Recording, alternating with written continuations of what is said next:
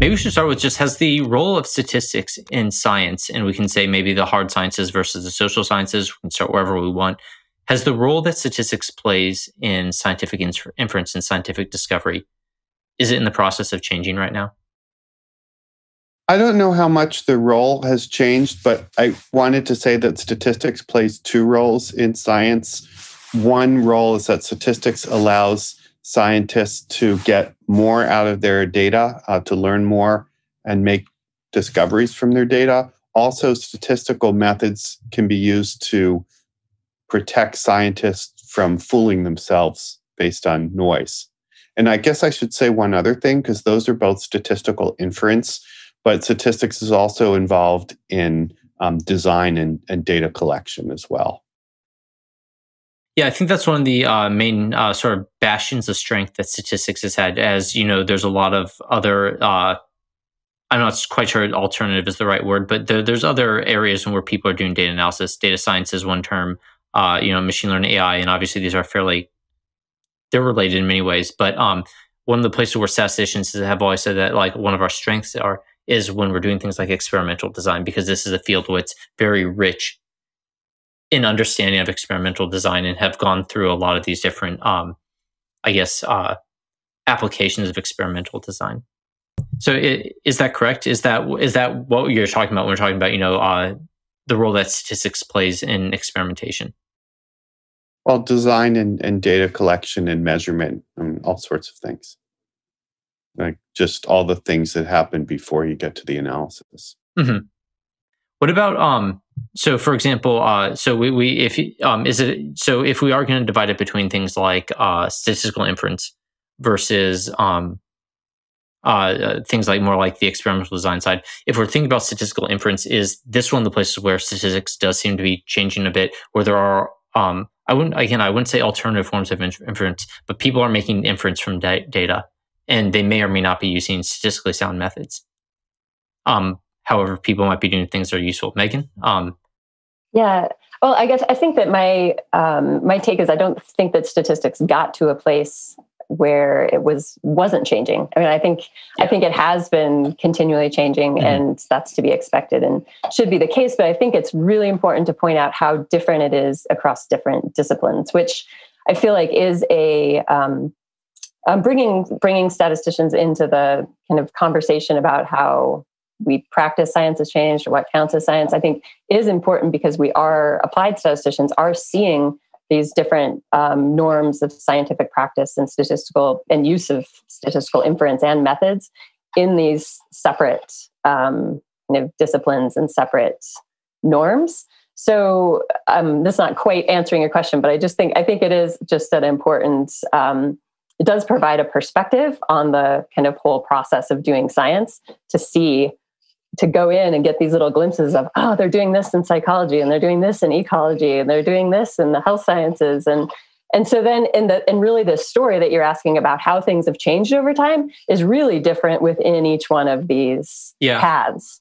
Yeah, actually that reminds me very quickly, and I'm going to bungle this description a bit, but I was looking through some old econometrics textbooks that I had, and it was interesting that the assumptions where if you look at, say, for example, some of these models that they have in econometrics versus my just traditional statistics textbooks, where the assumptions that they had about the data obviously have certain implications with regard to the model. And so the types of claims that they're making from these, what would be essentially the same model, but because you have certain assumptions about the data, that it was effectively changing the interpretation that they were having. And I guess the thing that popped in my head was it wasn't always clear which assumptions they were making at all times. So it seemed like just basically going all the way back into my like undergraduate brainstem that there are things where there are a large number of assumptions that some of these econometrics models had about their data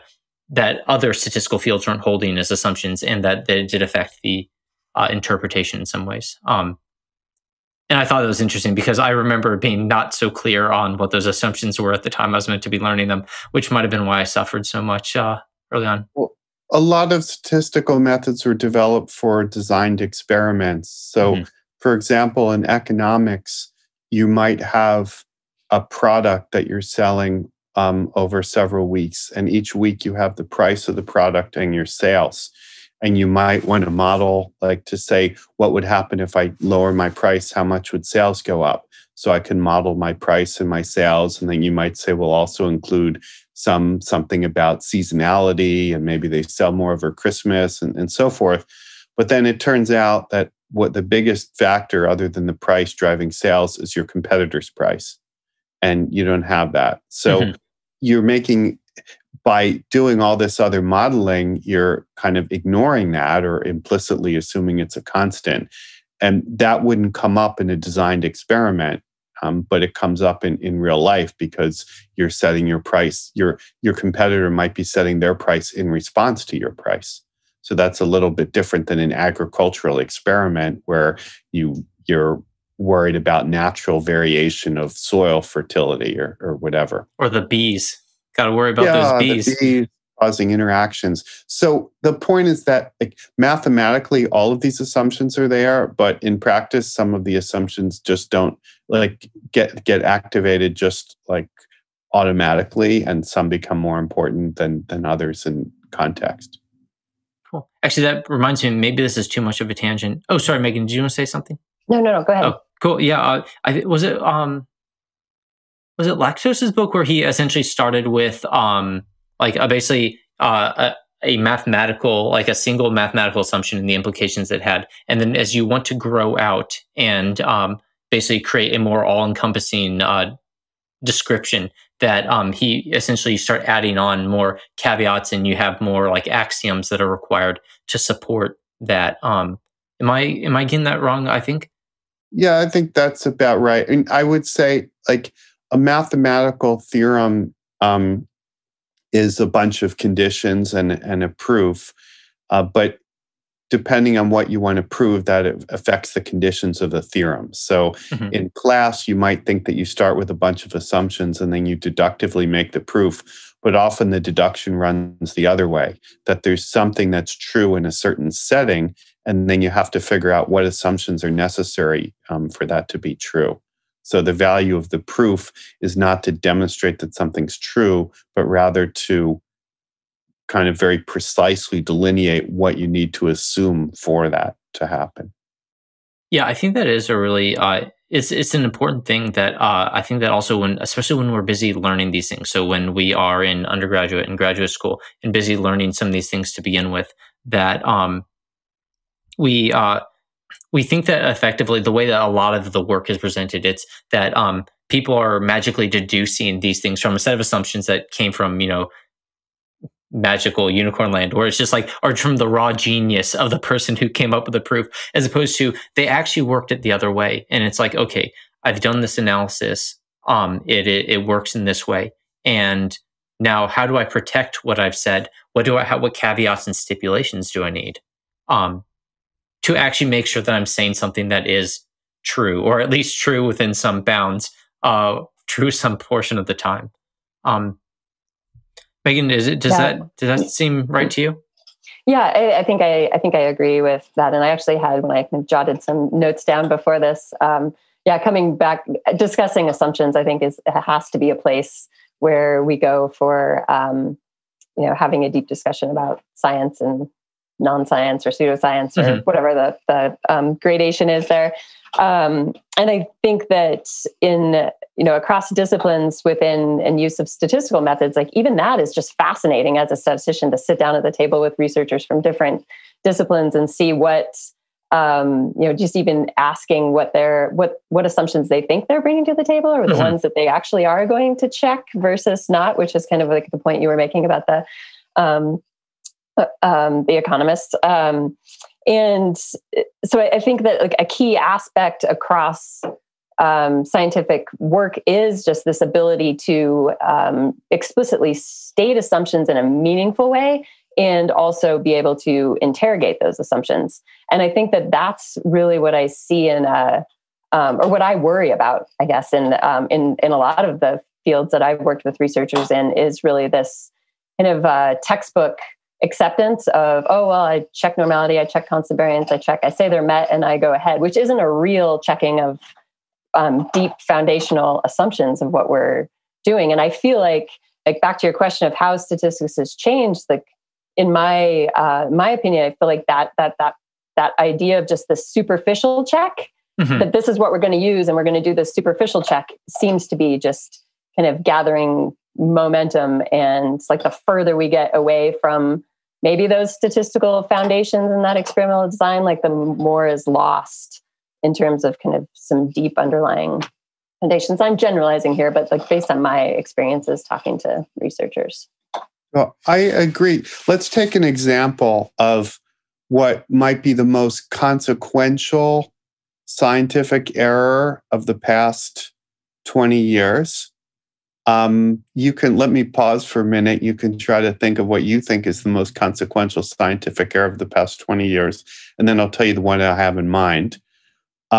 What I have in mind was the study by Reinhart and Rogoff, the economists, who claimed a certain consequence of public debt. I think this was a paper that came out in 2009, maybe, and it turned out this was also known as the Excel error paper, because it turned out that they made a mistake in their analysis by shifting 2 columns in an Excel spreadsheet.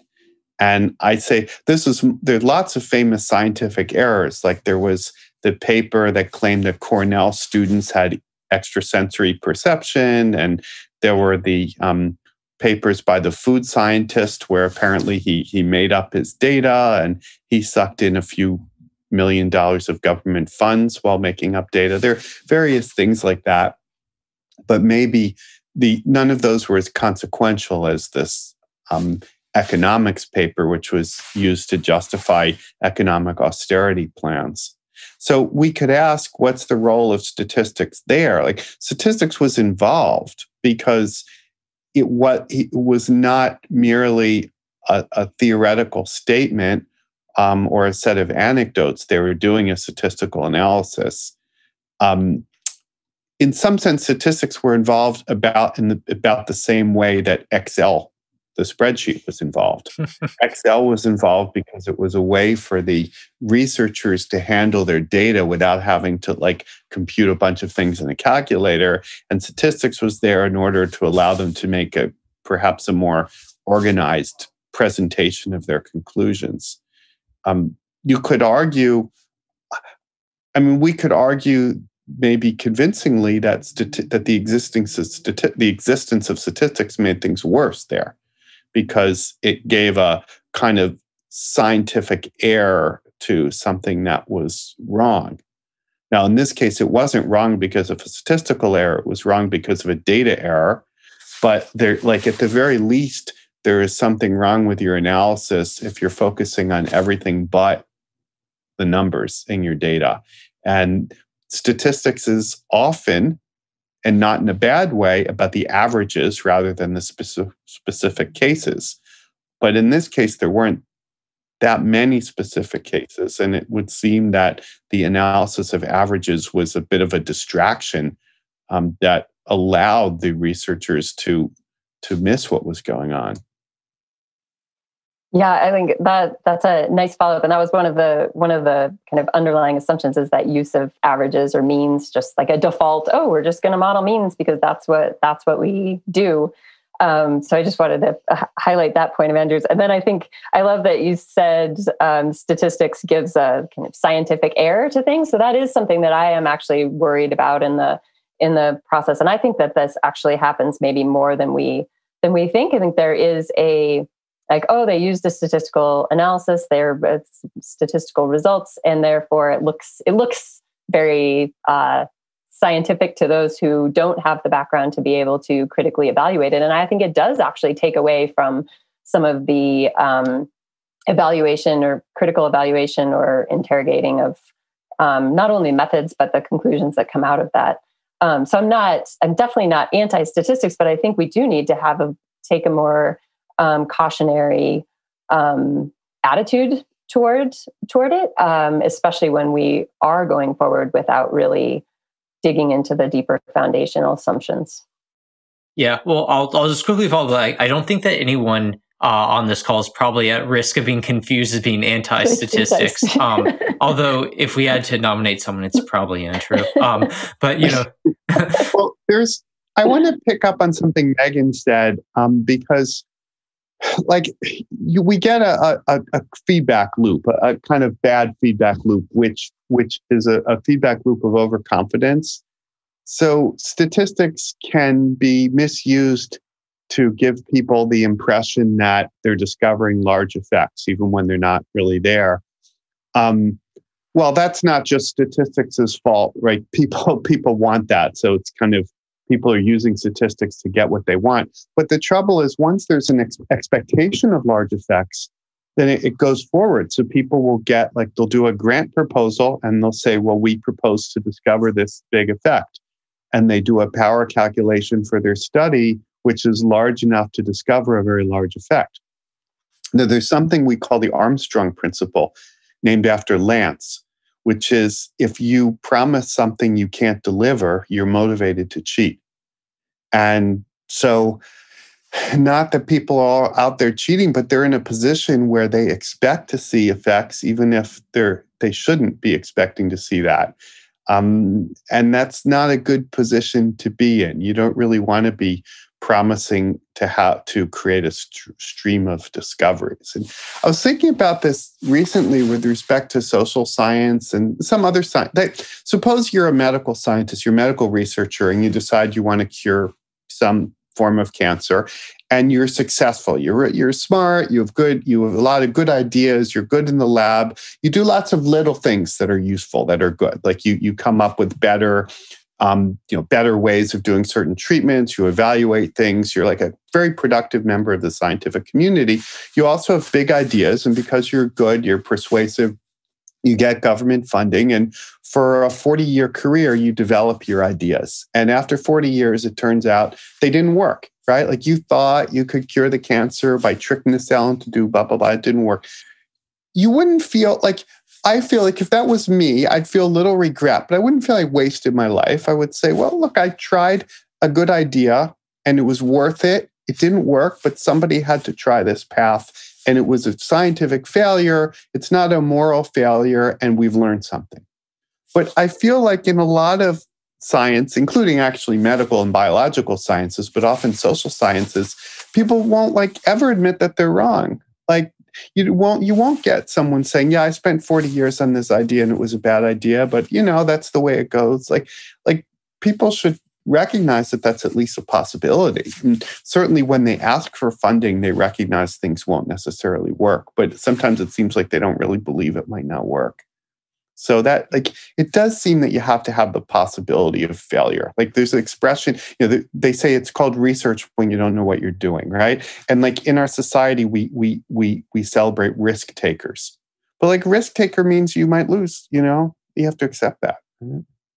Yeah, I think one of these elements, though, is that when your research does not pan out in some way, it isn't like you're only losing. It's not like there's a correlated hit that you take, which is not only is just research that you panned out, did you effectively not spend your time well, but there's other things in there too. For example, scientists and people who do research are generally associated with, for example, being intelligent and things like that. And so when your research findings take a hit, it's not just that the research itself is taking a hit, it's that there's these add-on effects, I think, that psychologically affect us. For example, it's like, well, now you feel less intelligent, like you should have identified that problem, even if it were maybe insurmountable, or you could not have possibly predicted that. So I think that there are elements of this where it sort of feels like when your research output take some type of sort of prestige hit, that there are knock-on effects too that will influence people. And especially if you don't feel like you have the time to recover, where, if you do research for 40 years and your research output takes a hit, you don't have another 40 years to, go back and correct that work. It's sort of like, actually, if you think a lot of anthropologists in the 20th century, very prominent academics in their field, found their work taking very large hits, where when as genetic information came in, alternative theories about, for example, how civilizations arose, whether it was from around, like, for example, river-based agriculture and things like that. That a lot of very prominent academics in other fields effectively saw their own research work washed away overnight. Which is maybe why people, for example, who are studying evolutionary biology and things like that right now, they are much more robust to large overturns in the field. For example, some of the discoveries they made about is it the Denisovans, the Denisovan hominids in Russia now. Obviously that's a massive turning in the field, and having maybe had to deal with those types of problems in the past, people are a bit more robust and able to handle those psychologically. There's obviously a very large psychological component to that. I feel like I've now beat that one a little bit too much, Megan. Sorry. No, I was going to say, I mean, just with Andrew's story, but I don't know that there was his story of the researcher working on that for 40 years doesn't necessarily mean there was something to go back and correct, right? It doesn't necessarily mean that it was wrong or that the researcher wasn't doing something right, but that willingness to not have the story turn out happily, to not have a happy ending at the end, right? Is I think is huge to how we're doing science and our culture. Just like you've said, our culture and our survival as scientists in this current culture is a personal thing more than it should be, I guess, or more than what Andrew's story is kind of. Well, it is predicated. Part of our bit is like the reason that people listen to scientists is the idea that it's not just that we're saying something; it's we're saying something and we're correct. There's this idea that, like, by and large, if you listen to a scientist on the topic of their expertise, that you're gonna have a good running average on correctness. And I think that that's the bit where obviously that's where it becomes personal. That's why there are knock-on effects when you knock on somebody's correctness. It is sort of the underlying foundation. It is something of a foundational upheaval, or I'll use attack loosely, but yeah, it's a foundational attack that has a multitude of knock-on effects. Yeah, and I guess that gets to the thinking about individuals in the scientific process versus groups in the scientific process too, like how that comes about. But maybe just backing up a minute, I guess one thing I was thinking about, like statistics the use of statistics can take away an expectation to justify results and methods at a deeper level, which maybe could prevent some of the stories, even the Excel mishap and other the ESP study example. I think there are a lot of situations where the stats is thrown out there, the results are thrown out there, regardless of method used, and so that's kind of where the conversation ends. Instead of following up questions that would happen if there were a kind of more a hypothesis-driven, holistic, I think we put too much of the conversation on that. How would this? I'll do a dangerous thing. I'm going to stick my hand out a bit and make sort of a claim, and we'll see how it gets mauled. And I would actually appreciate some feedback on this idea, where there is the term, data-driven science. I think it's quite popular because it has a good feeling to it, a good gut feeling. It's like, of course we want our science based on data. What else would we base it on? But my concern about data-driven science is that effectively it's being used as an alternative to more heavily hypothesis-driven science, and where there are many ways that data can lead us astray. Obviously, I earn my bread analyzing data on a day-to-day basis. Like that's how I do my stuff. But at the same time, I don't let the data drive the car. They don't get to access. They at most get one hand on the steering wheel, and the other one is strong hypotheses, logical deduction, an understanding of the data generating mechanisms, which should at least a logical understanding of that is just as important to understanding data is just letting the data speak for itself in many ways. And at the same time, obviously, don't let your assumptions get in the way of your data. So I think actually it reminds me of I think something one of Andrew's definitions where it's like, if you're having computational errors, there's probably something wrong with your model specification, or there's some mismatch between your model and the data if you're having severe computational errors. But the theorem of statistical computing. Yeah. So I guess I've sort of put out a hypothesis there, which is this data-driven science versus a more hypothesis-driven science, and I'm not sure if I have those terms particularly correct, but at least they fit nicely in my head, and they seem to relate to what you guys have been talking about. I think there's a role for different ways of going about it. So I can tell you a story. Years ago, my PhD advisor is a statistician, but he had earlier been a psychology student before he went to statistics. I was working with him on a problem involving, well, it had to do with modeling, comparing schizophrenics to non-schizophrenics, and they were looking at delay times in eye tracking. And we fit a statistical model, and he fit a mixture of normal distributions. There's a reason I'm going into the details. So there's a mixture of normals, on the log scale, because we're not idiots, right? So we have your reaction time follows a log normal distribution. Different people have different reaction times. Schizophrenics, some schizophrenics have occasional delayed reaction times. Some don't. The ones who have occasional delays, their data would look like a mixture of some observations with a certain reaction time and then some with a delay. And even the non-delayed reaction times could be different for the schizophrenics and non-schizophrenics. So we set up a hierarchical model, and I actually got involved in the computational end of it because we're fitting a model, and they had an iterative algorithm, and they wanted to assess whether it converged. But when looking into it, I noticed that the data didn't look, well, the data for the non-schizophrenics looked reasonably close to a normal distribution on the log scale. But when you looked at the log reactions for the schizophrenics, they didn't look bimodal or like a mixture of normals. What they kind of looked like was like a normal distribution with then a very long tail to the right. Well, of course, that makes sense. If schizophrenics are sometimes delayed in their responses, the amount of the delay will itself be random. So if you were to start with a normal distribution and then add on a delay, but let the delay be random, then you won't get something that looks like you won't necessarily get something that looks like a mixture of two normals. You'll get something with a long right tail. So I said that to him. I said, I don't think this model is really right. And he said, I don't care. And I said, why don't you care? And he said, well, what the psychologists want to do is look at this delay. And if they had all the direct data, meaning that they knew which component each observation was in, whether it's delayed or not, then they would just look at the difference between them and they would do an analysis of variance. That's what they really care about. The goal, and so he said, my goal is not to model the data.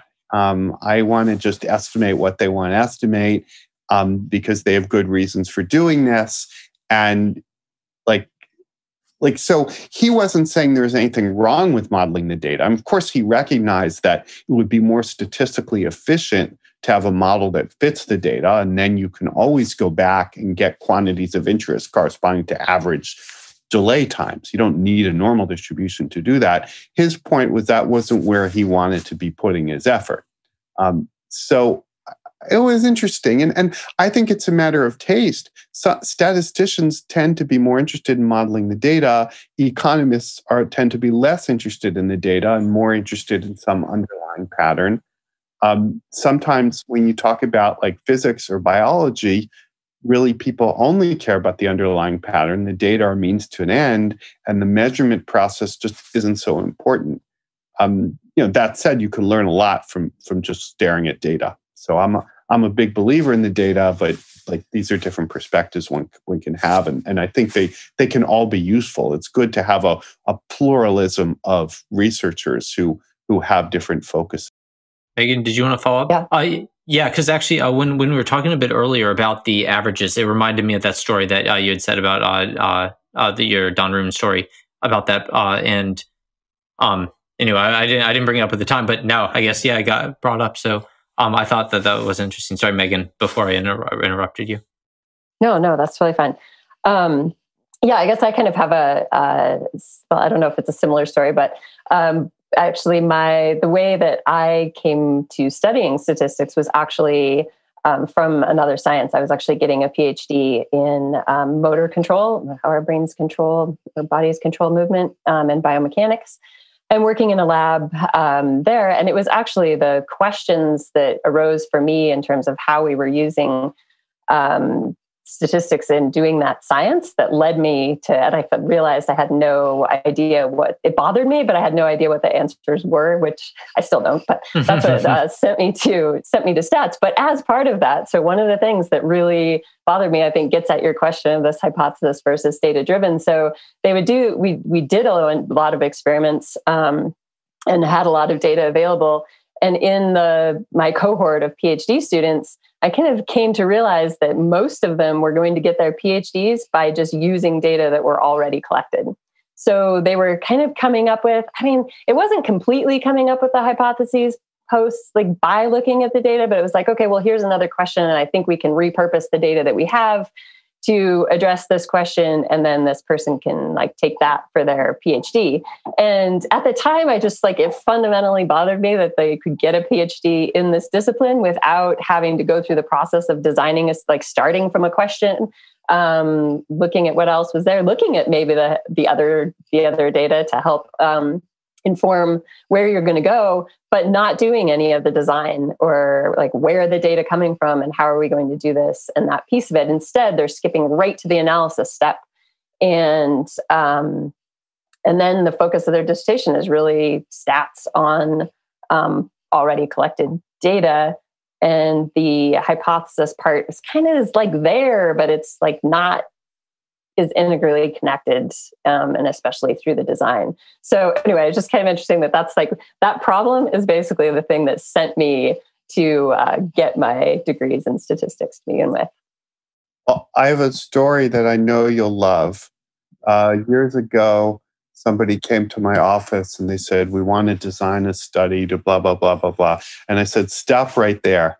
And they said, why? And I said, because one thing statisticians love to do is to tell people, you came to us too late. If only you come to us in the design stage, it would have solved your problem. So don't come to me in the design stage because then I won't be able to say that. Yeah, so we're getting off on the wrong foot. My best complaint. Right. Exactly. The biggest of my complaints. I need that alibi, like that position of like Donald Trump if they count all the votes or whatever. Yeah, so if we start here, I will not have any excuses if anything goes wrong down the line. Exactly, that is unacceptable. Right. Yeah. It's like that is not a sufficient condition. Yeah.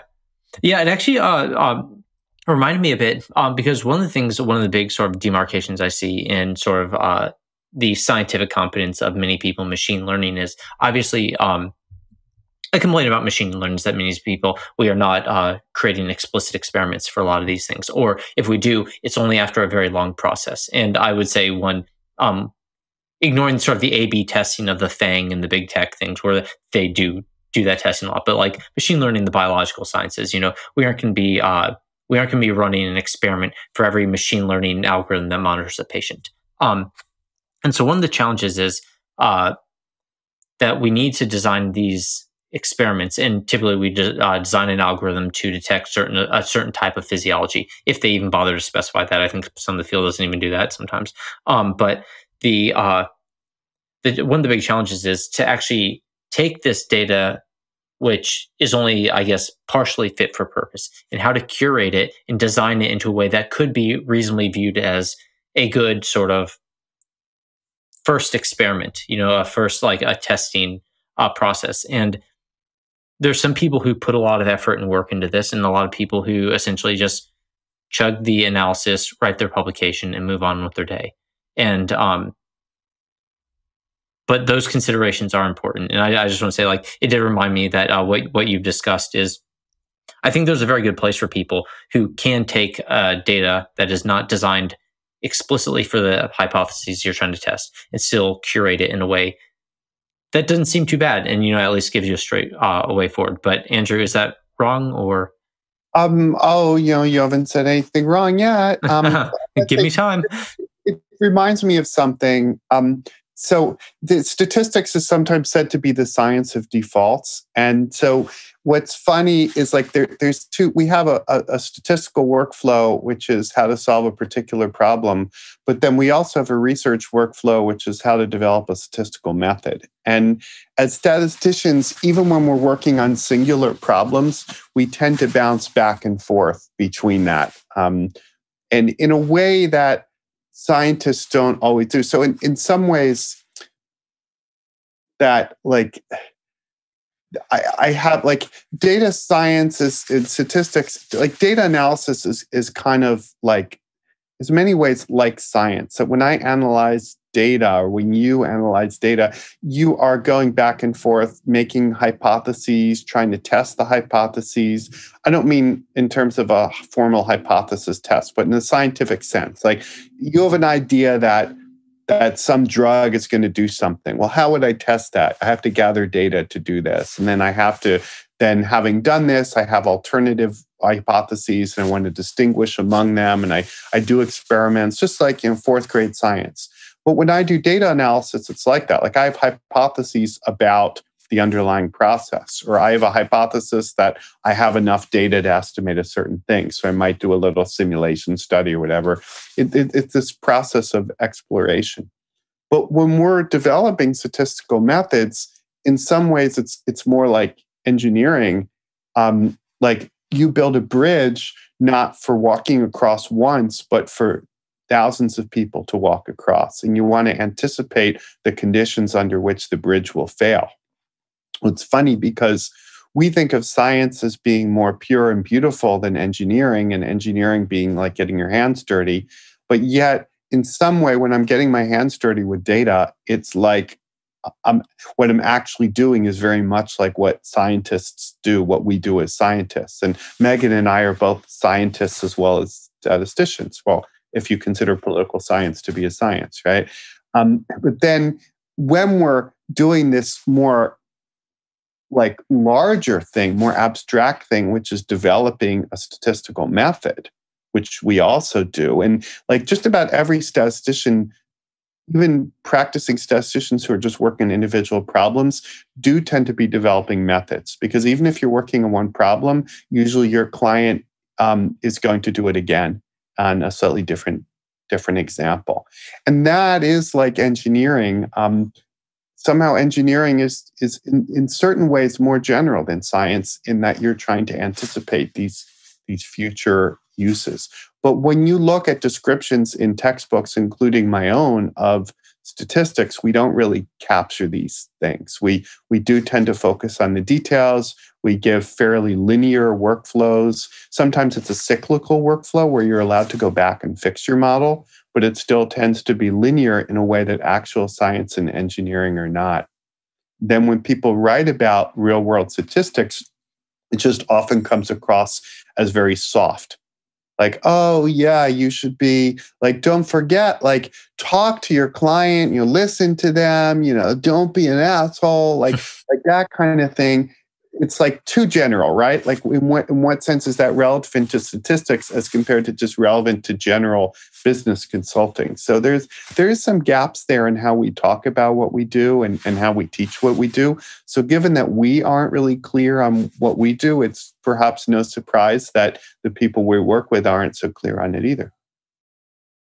Yeah, can I just do a follow-up that? And I think the methods development for like stats research, and then the use of those methods within whatever discipline, like wherever that goes, I think there generally is too big of a gap between those. So I see statisticians turning out, well, for an academic statistician, you're expected to turn out new methods, right? Like, and get your papers out there. Like that's kind of an expectation, at least in my experience. But there isn't then an expectation to put the time and effort that's needed to bridge that gap between the method and then how it's actually being used in practice. So I guess like an analogy, like you design the bridge to be used. Hopeful it can't be exactly used in the same way in every location. Andrew's used this analogy before for other things, but you can't just plop the bridge into any location. So like where is that middle ground, and where's the statistician's role versus the researcher's role in making sure that gap area is, I guess, more like solid, and actually time is put there, which does relate to the just where did the data come from and how are we using, how much is being driven by the data versus methods and theory.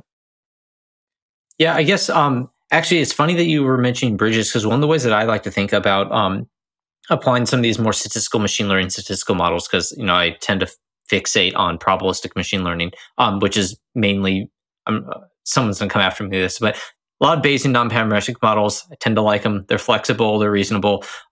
They do well. But one of the ways I think about sort of the transition between sort of these theoretical models and actually applying them to real world problems is it is actually like a bridge, but it's like one of those little Lego, like fixed piece Lego bridges where they only they only latch onto certain things, and they're like exactly a certain length long, which means that if it doesn't fit perfectly, you're going to have to start making accommodations for that.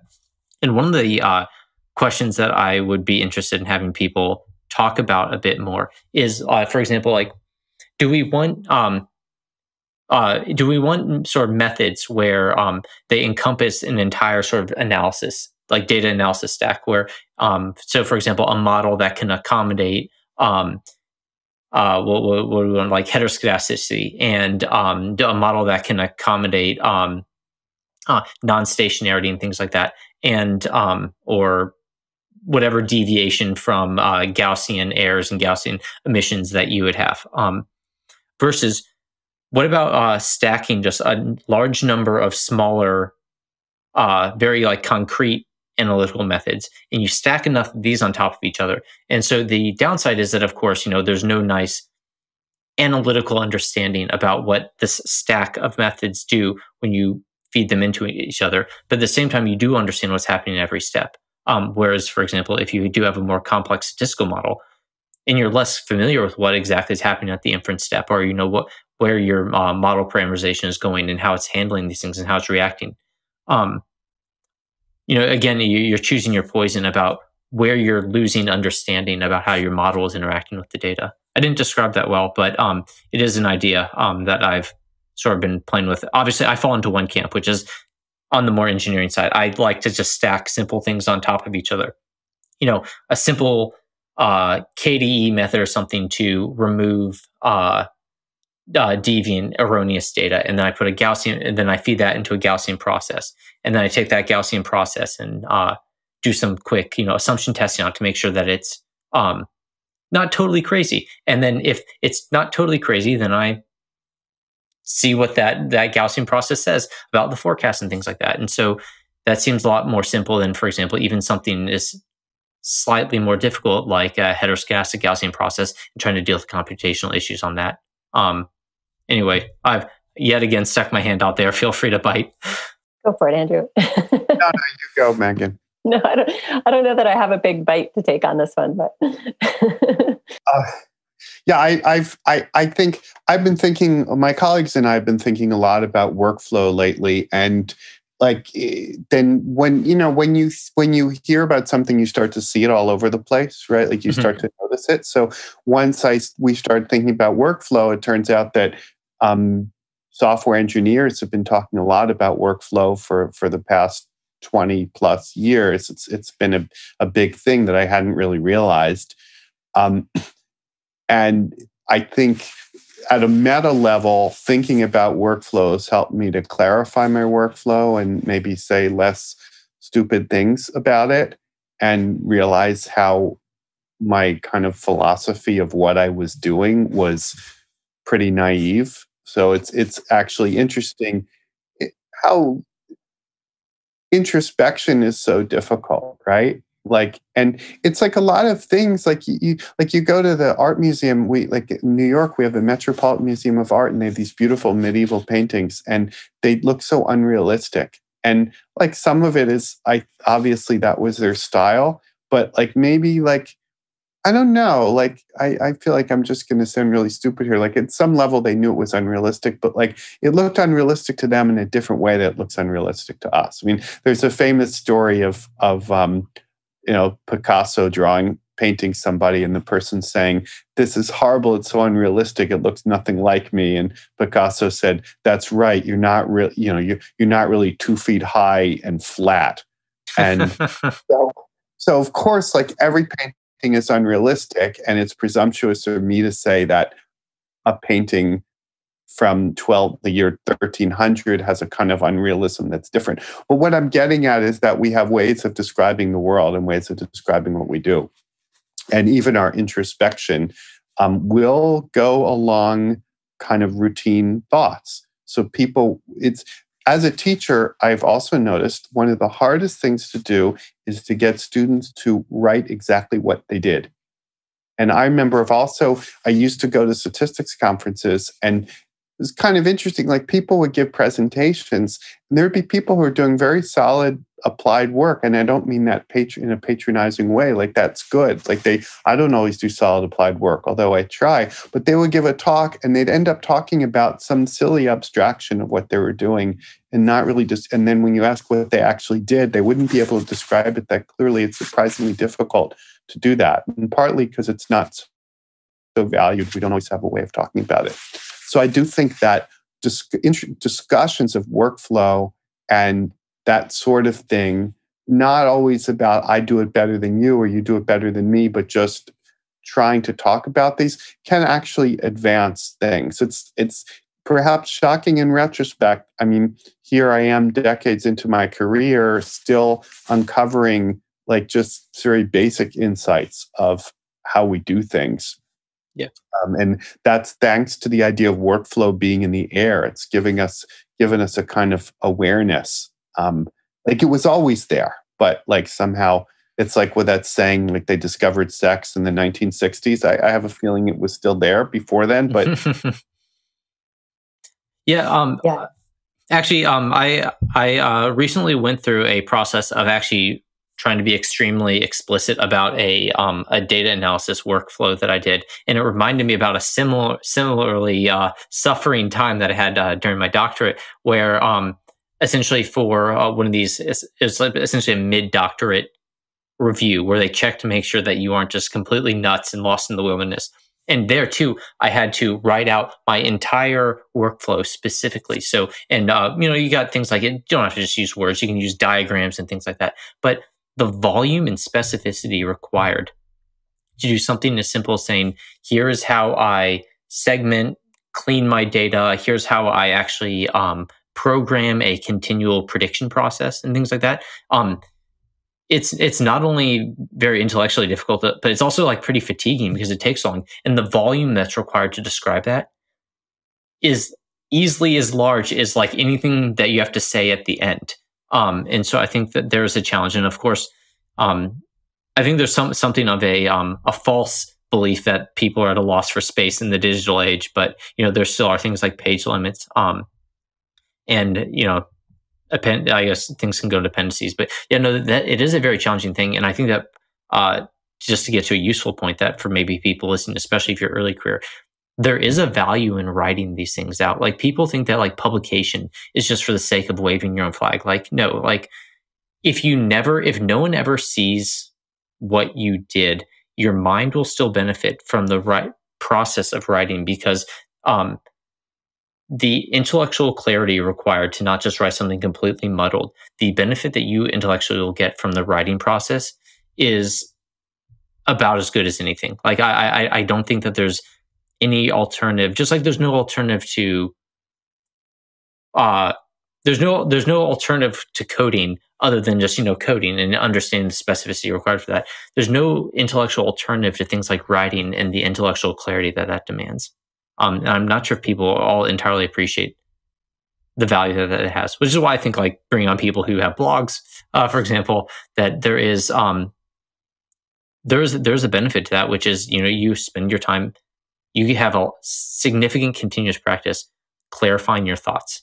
And I think that the idea of the workflow and thinking about and everything that you and Andrew just said, we can go get more philosophical around that in terms of just understanding what we're doing in practice. Like, what does our scientific practice actually look like, and actually reflecting on that, which I feel like is a should be a characteristic of good science or scientific integrity. Like, what are we actually doing in that process, and can we communicate it to others? Not that it has to be not that it's the same for everybody, even within a discipline, but just going through that process, I think, is really we don't put enough.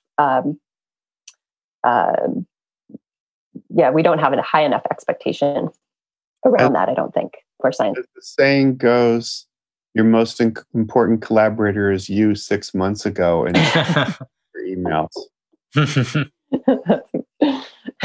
Well, and transparency too. I mean, I guess that's all related, right? So, like, it's reflecting on your own practices, and you can't really be transparent in what you're doing without that reflection, which that is a key part of doing science as well.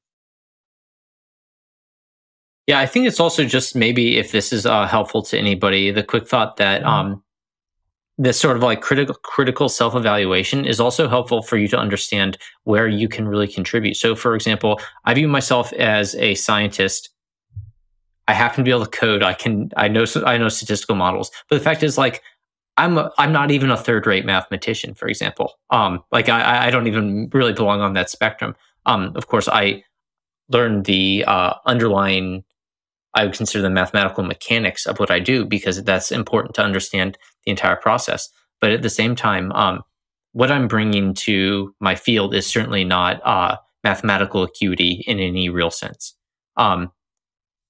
However, like, it does mean that, for example, I'm not always spending my time in various like deductive ruts, and it allows me, for example, to be a bit more skeptical about some sort of like inductive claims that can be made, and allow me to reevaluate those, which is frequently very helpful when there seems to be a limit on the value that can be derived from analyzing data. And then it turns out that, for example, you're simply proceeding on incorrect claims based on prior data analysis. And so, like, it's one of those things where, sure, I might not be contributing in a great many areas, but there are certain sort of skepticisms and critical reasoning areas where I have gravitated, and that is allowing me to provide my little bit of value into the world. And I guess, maybe people are just being polite and like, oh no, we need more mathematicians and things like that. Feel free to say that. But yeah, it does help me at least clarify that, like, here's a place where I know that I can really iterate and generate value without making too many gross errors outside of what I do. Is there any value in that, or is it? Yes.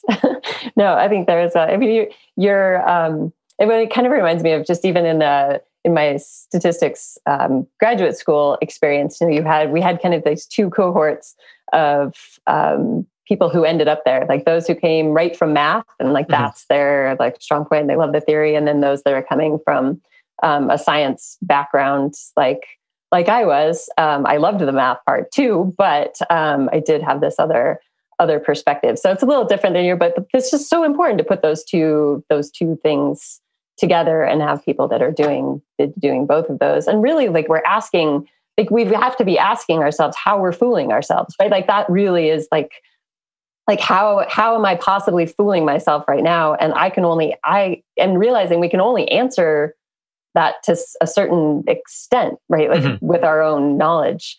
And then, yeah, I don't know. No, I'd like to place this. So I'd like to kind of place this in this context of workflow in the sense. So one way, okay, imagine that we're think of yourself or the statistician as an AI, as a computer program. I mean, sometimes that's a useful bit of abstraction.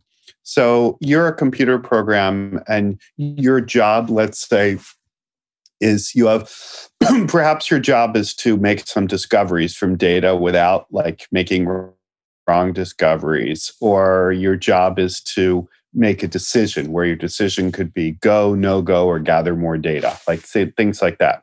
And you don't want to fool yourself. So this, like, it takes it out of the kind of ego thing. What does it mean to say I don't want to fool myself? Like, well, I want to avoid certain errors, like, which suggests that there's some implicit model for what these errors are. So I guess what I'm saying is that because that's saying, I mean, I agree. Like part of what makes something science is that you're willing to admit that you're wrong and that you're aware that you can be fooled and you try not to fool yourself. Like, of course, that's not just science. Like, if you probably, I assume it's true if you're a trial lawyer that you don't want to fool yourself. You might want to fool the jury, but you don't want to fool yourself. It's like fooling yourself is a kind of funny thing. Like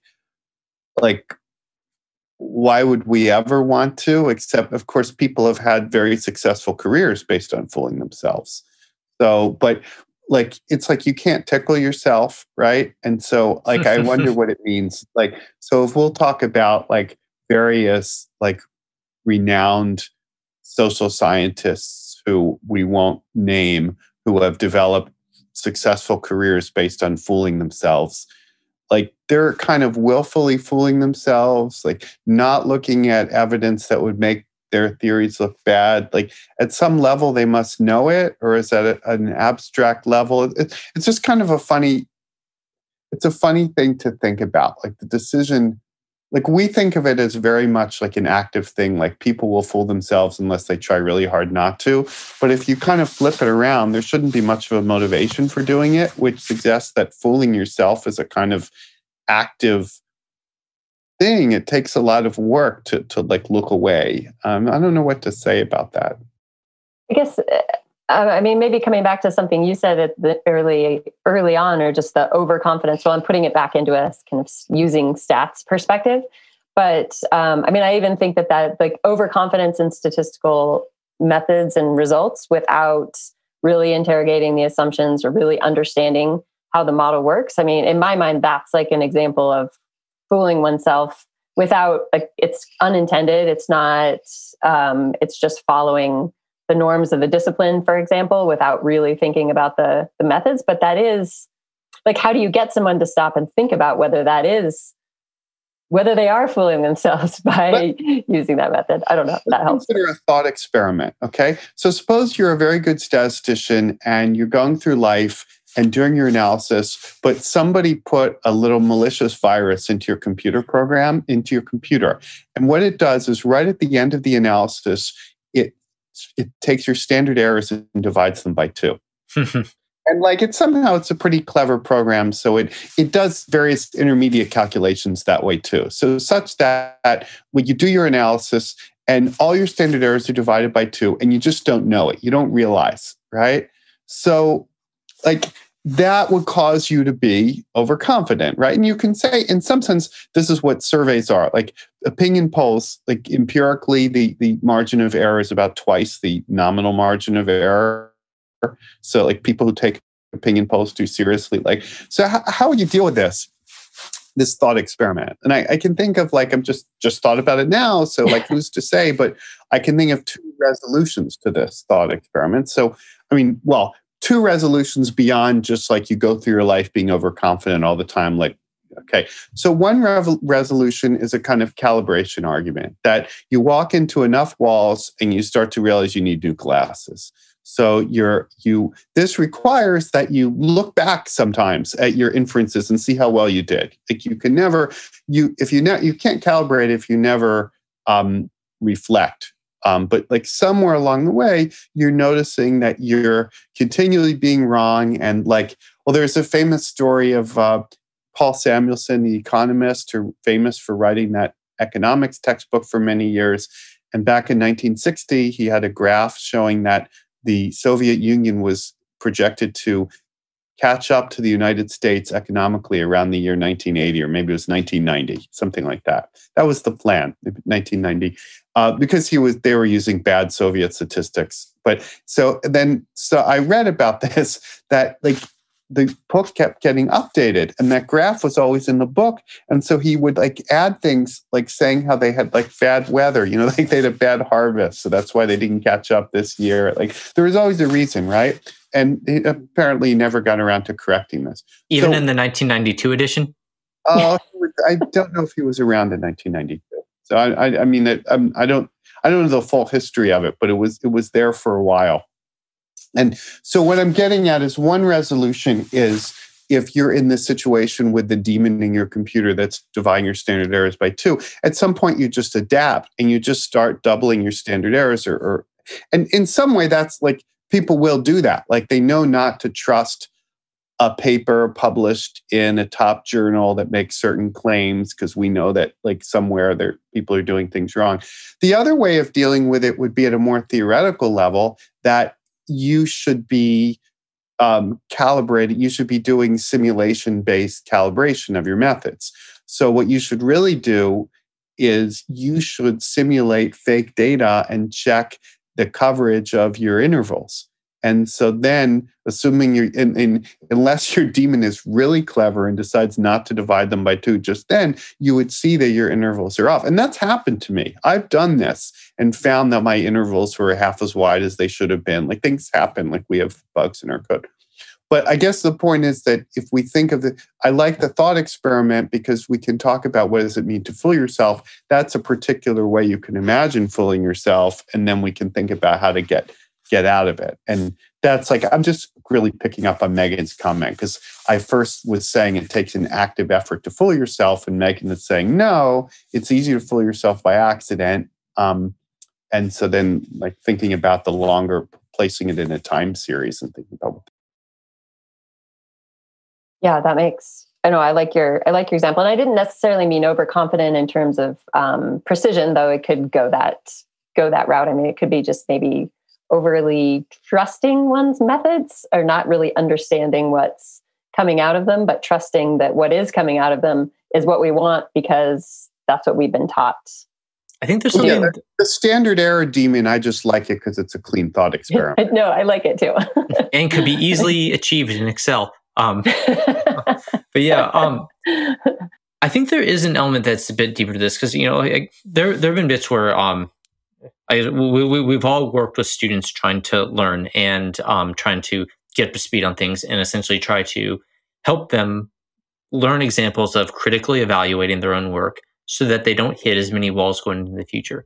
And there's a quick example where basically, I had this scenario where I had a student trying to fit a more complex hierarchical model, and that effectively, and I'll remove some details from this just so that it's sufficiently anonymous. But the idea is that simple graphical checks of their checks of the model versus the data would have immediately clarified that a portion down the hierarchy was not being fit in any way, shape, or form in a correct way. And so it's like you can look at this, and it's not saying it's visually apparent. And however, it was impossible to convince this researcher to say it's like, well, let's remove the hierarchical element to it. Let's start with a simpler model, and instead of trying to fit all these things into a hierarchy and deal with all that extra complexity, why don't we just deal with each of these segments in turn? It becomes a bit more of a small data problem, but it wasn't that much of a small data problem. So it isn't like saying, "Oh, we're now stuck just comparing like 2 points on a line." There's a big old chunk of data in each of these things. And it's like we could easily split this apart, do a simpler analysis, and only once we've learned how to perform that simpler analysis in a robust, automated way. Because in my field, if you can't automate a process, you might as well not do it. Like it's just not, and you're not in the game. There's no hand tuning when it comes to the ways in which I need to apply my work. And so it's like, let's try to really sit down and figure out how to automate this inference process first. And only once we've figured that out, then we can say, okay, what have we learned? Are we good enough here? Then should we build the next layer? And there's been a multitude of conversations like that. So it's not specific to any one person. It's not even specific to a field. And it's nearly impossible to get people to pump the brakes enough to do this initial check. And so again, it's just to show that it's not like I'm going to agree with both of you who have also disagreed on this bit, but it's like there's an effort involved because these people are working hard. It's not like they're lazy people. They're putting in 10-hour days, but they're putting in 10-hour days, hitting their head up against a wall because they refuse to take one step back. And at the same time, they continue to do it even though this evidence is there. Like literally, we're looking at these plots and saying like, if your distribution, if this is the proposed distribution, your data is all the way over in these other places. That's not the right answer. Why can't we take a step back? And there's this refusal. Well, Yeah, go on. oh, sorry, Megan. No, I was just going to say that I have encountered that same story many times in many different disciplines. So I'll just throw that in there and let Andrew. I'm glad to know, because I feel like a failure, like that I couldn't get people to do this. But anyway, go on. No, it's been a big thing. I put a lot of effort into it. There's no doubt, people. There are certain, people are kind of slaves to intellectual ideologies, and so there are things people won't do because they don't think it's allowed. And I mean, I remember years ago being upset with the Bayesians. I went to a Bayesian conference in 1991, and I went to a bunch of these posters, and people are doing kind of focused on the applied stuff. And over I would say, does your model fit the data? Could you try simulating replicated data from your model and comparing to your observed data? And nobody wanted to do it. And they had an ideology, which was that their models were uncheckable because they were subjective. So first, there was a technical error and a kind of philosophical error. So the technical error was that, because although it's true that there are aspects of the model that were uncheckable and fundamentally unidentifiable, that doesn't mean that all aspects of the model were uncheckable. That was the mathematical error. The philosophical error was a kind of weird, kind of I'm a sinner, so now let me become a mass murderer kind of that. Right? Yes, my model is subjective, but a kind of more natural approach to me is to say my model is subjective. All models are subjective, thus I have a true duty to check my model. But their attitude was my model is subjective, and it's therefore beyond checking or not checking. It's a matter of my religious belief, and I'm not allowed to check it. And so there was just an attitude. And then the tools that the Bayesians had at the time for checking models were extremely model dependent. And so that kind of would make things worse. So, yeah, I don't know about your students. I'm surprised that they're not checking things. It seems like that is much more a part of statistical textbooks than it used to be, but maybe not enough. It's true, in papers, published papers seem to show very few model checks. I mean, sometimes I have this expression that